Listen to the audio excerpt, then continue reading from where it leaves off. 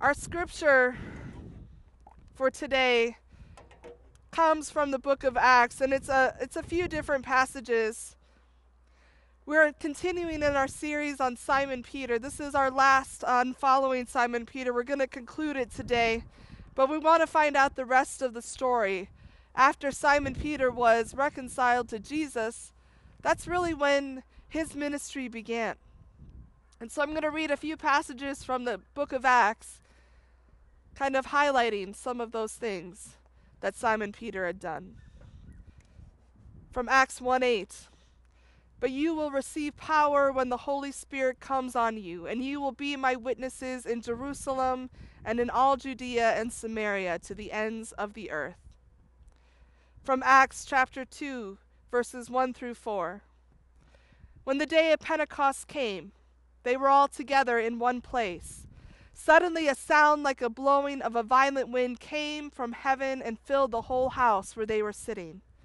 They saw what seemed to be tongues of fire that separated and came to rest on each of them. All of them were filled with the Holy Spirit and began to speak in each other's tongues as the Spirit enabled them. Chapter 2, verse 14. Then Peter stood up with the 11. He raised his voice and addressed the crowd. Fellow Jews and all of you who live in Jerusalem, let me explain this to you. Listen carefully to what I say.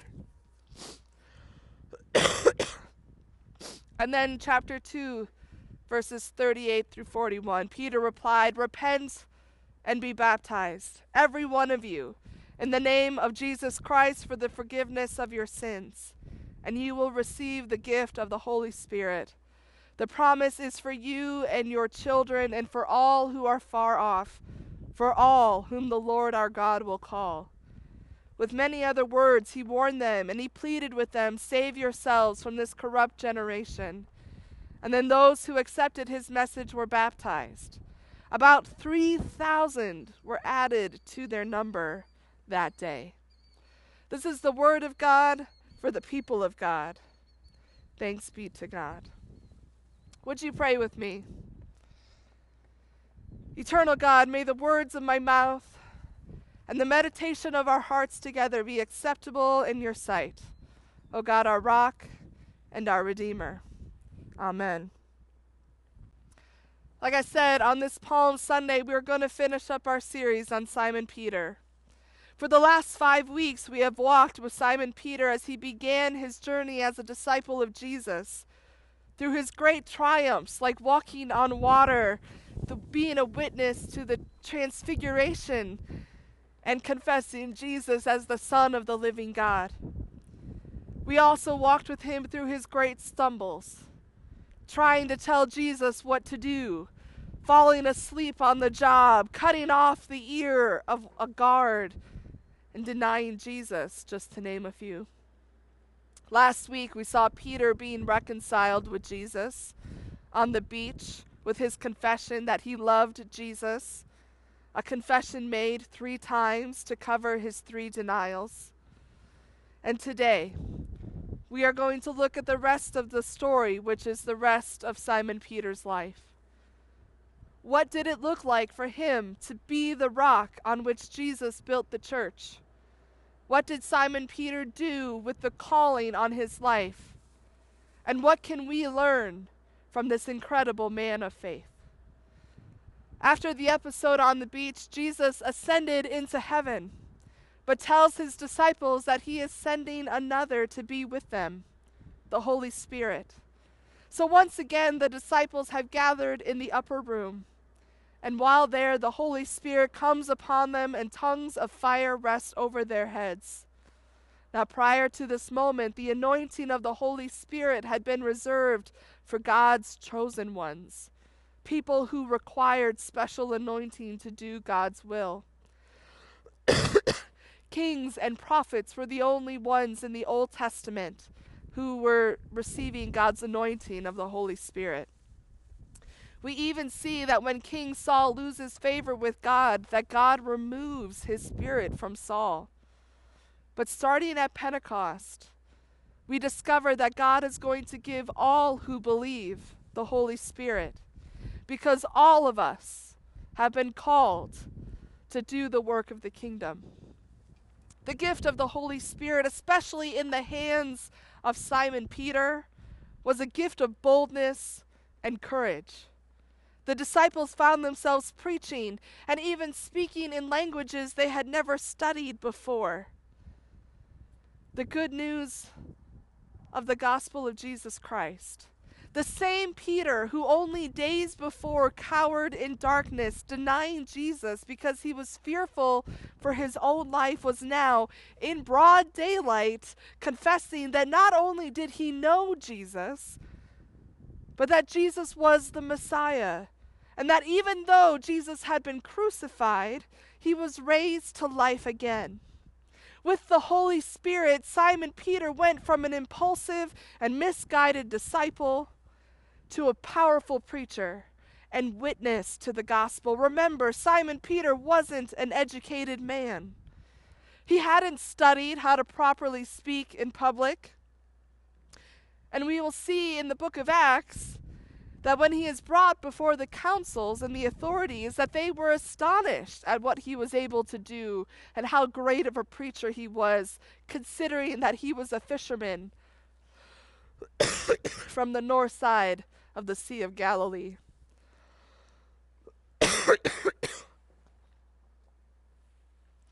Simon Peter allowed the power of the Holy Spirit to embolden him and strengthen him to live out his calling to be a fisher of people, gathering in more and more to the church every day. In our scripture, it said that after he preached that sermon, 3,000 people accepted Christ and were baptized and added to their numbers. Not only that, but through the power of the Holy Spirit, he also served as a great leader for the church, trusting that God was with him as he spoke and traveled. We learned that he also had the power to heal, as Jesus did. He even has the power to raise someone from the dead, as Jesus did. In Acts 3, we learn of an episode where a man who was crippled from birth asked Simon Peter for some money, and Simon Peter didn't have money, but he offered him something more. He says, "Listen, I don't have money, but I will give you what I do have. In the name of Jesus Christ, the Nazarene, rise up and walk." And the man did. In fact, he did more than that. He jumped up on his feet, on the ankles that were unable to support him previously, and he leaped for joy.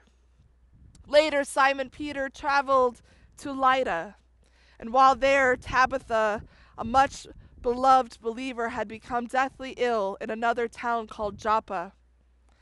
The people had sent for Simon Peter, and when he arrived, Tabitha had already passed away. Again, if this sounds familiar, it's very reminiscent of when Jesus' good friend Lazarus passed away, and Jesus arrived into town after Lazarus' death. Once Simon Peter arrived into Joppa, he sent people out of the room where Tabitha's body lay, and he knelt down and he prayed. Then he said, "Tabitha, get up." She opened her eyes and she sat up.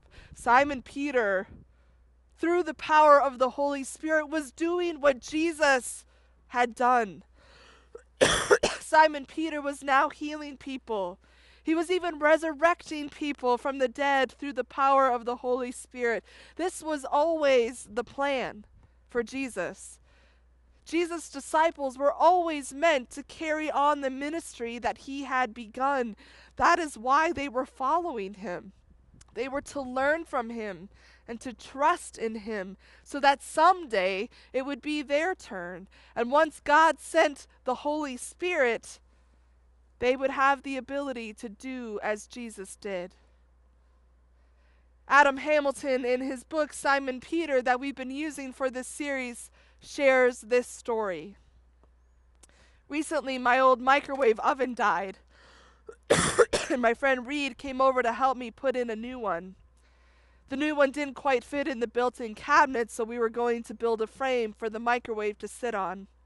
Reed, who was great at this kind of stuff, brought over a 2x4 for the frame, and his power saw to cut it to size. He was using an 18-volt battery-operated circular saw. We measured, we marked the wood where it needed to be cut, and set it up on a makeshift sawhorse. Reed grabbed his circular saw, inserted the battery, set the saw at the place where he was going to make his first cut, and pulled the trigger. Nothing happened. The battery was dead. "Don't worry," he said. "I have another battery." So he replaced the battery, tried again, and still nothing happened. He went through 4 batteries.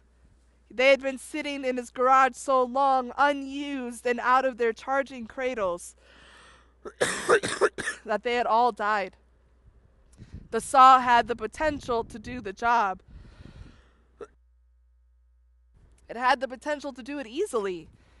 Yet without charged batteries, it was nothing more than an expensive paperweight.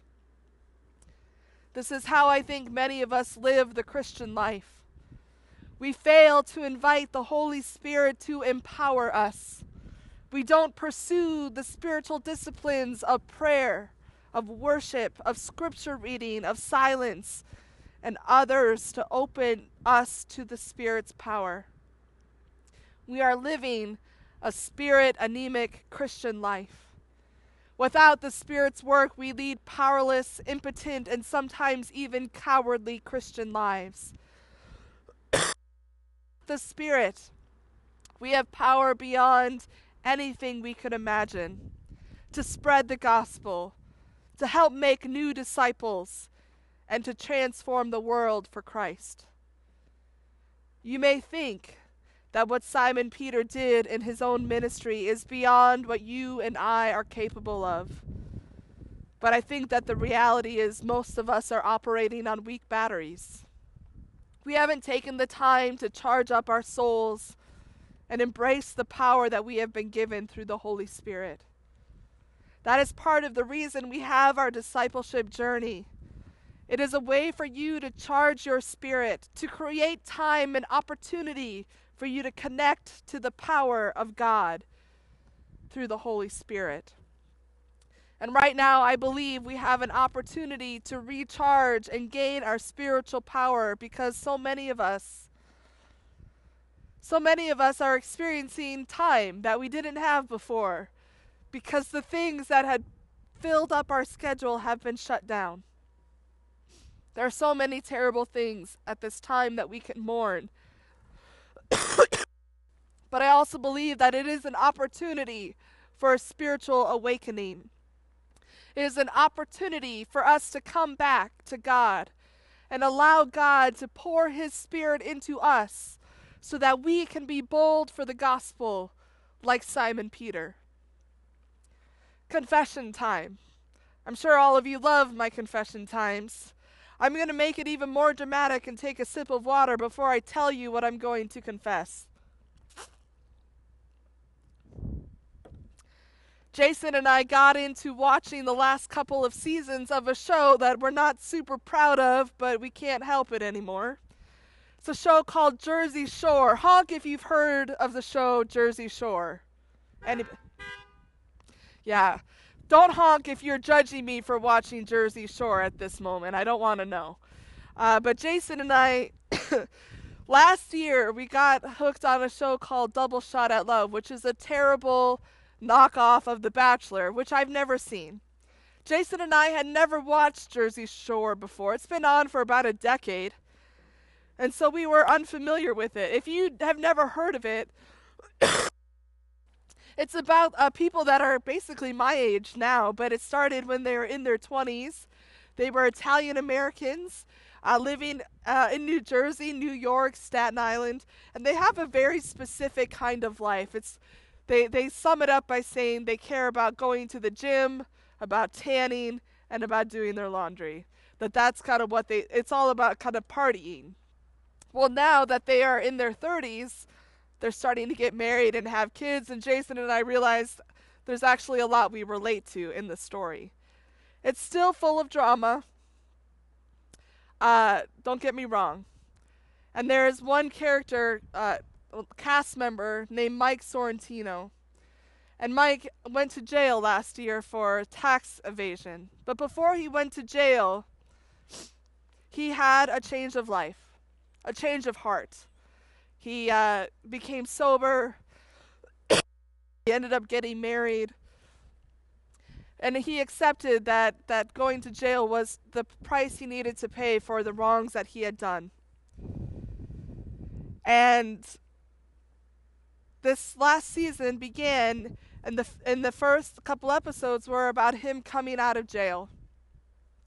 And he has this saying that he even had on his shirt during that episode, and it says, "The comeback is always stronger than the setback." The comeback is always stronger than the setback. I liked that saying, and I feel like that could be a motto for Simon Peter's life. Simon Peter had many setbacks in his life with Jesus, but he never let them get him down for long. He always came back stronger. And we can see that after the biggest setback of denying Jesus, that when he came back ready to lead and ready to minister. Simon Peter's experienced setbacks in his own ministry, having conflicts with the Apostle Paul, with other early believers about Peter's decision to eat with the Gentiles, to his run-ins with the Roman government. But none of those setbacks kept him down. His faith was unshakable. At the end of his life, Simon Peter was in Rome. He had been arrested by the Roman officials and was set to be put to death. There are stories around his death that circulated in the early church, but they're not in the Bible itself. It is said that when Simon Peter was put to death, he was to be crucified like Jesus. But Simon Peter did not feel that he was worthy to have the same death as Jesus, so he requested to be crucified upside down. Then he was buried, and Christians began to go to that spot to honor Peter and the life that he led through the power of the Holy Spirit.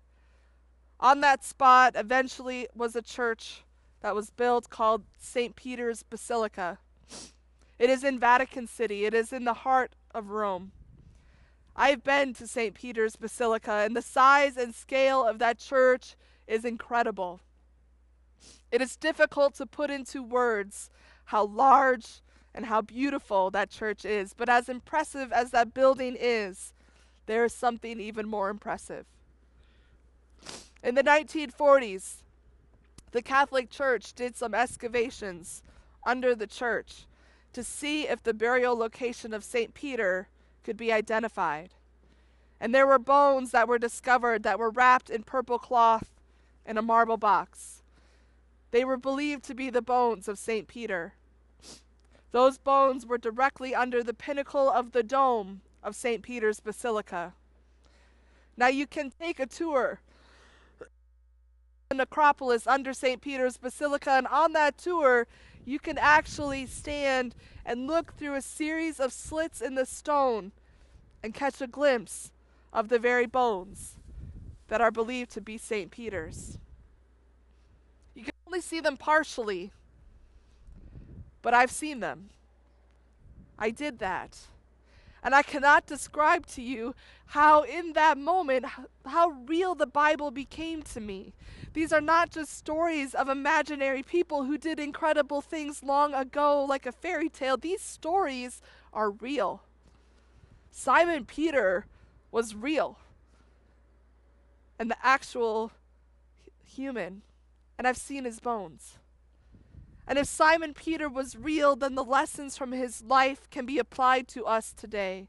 So may we learn from Simon Peter to say yes when it is inconvenient, like when he said yes to taking Jesus out on the boat after a long night of fishing.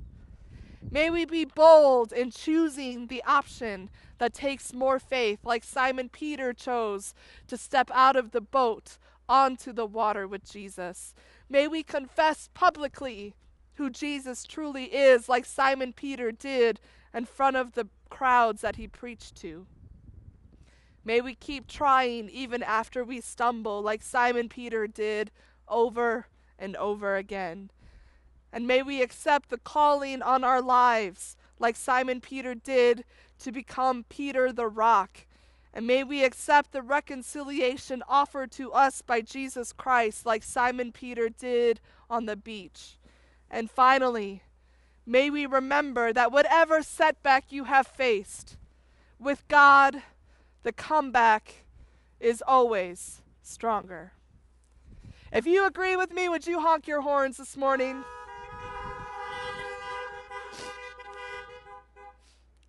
I kind of like this horn honking thing. It's good.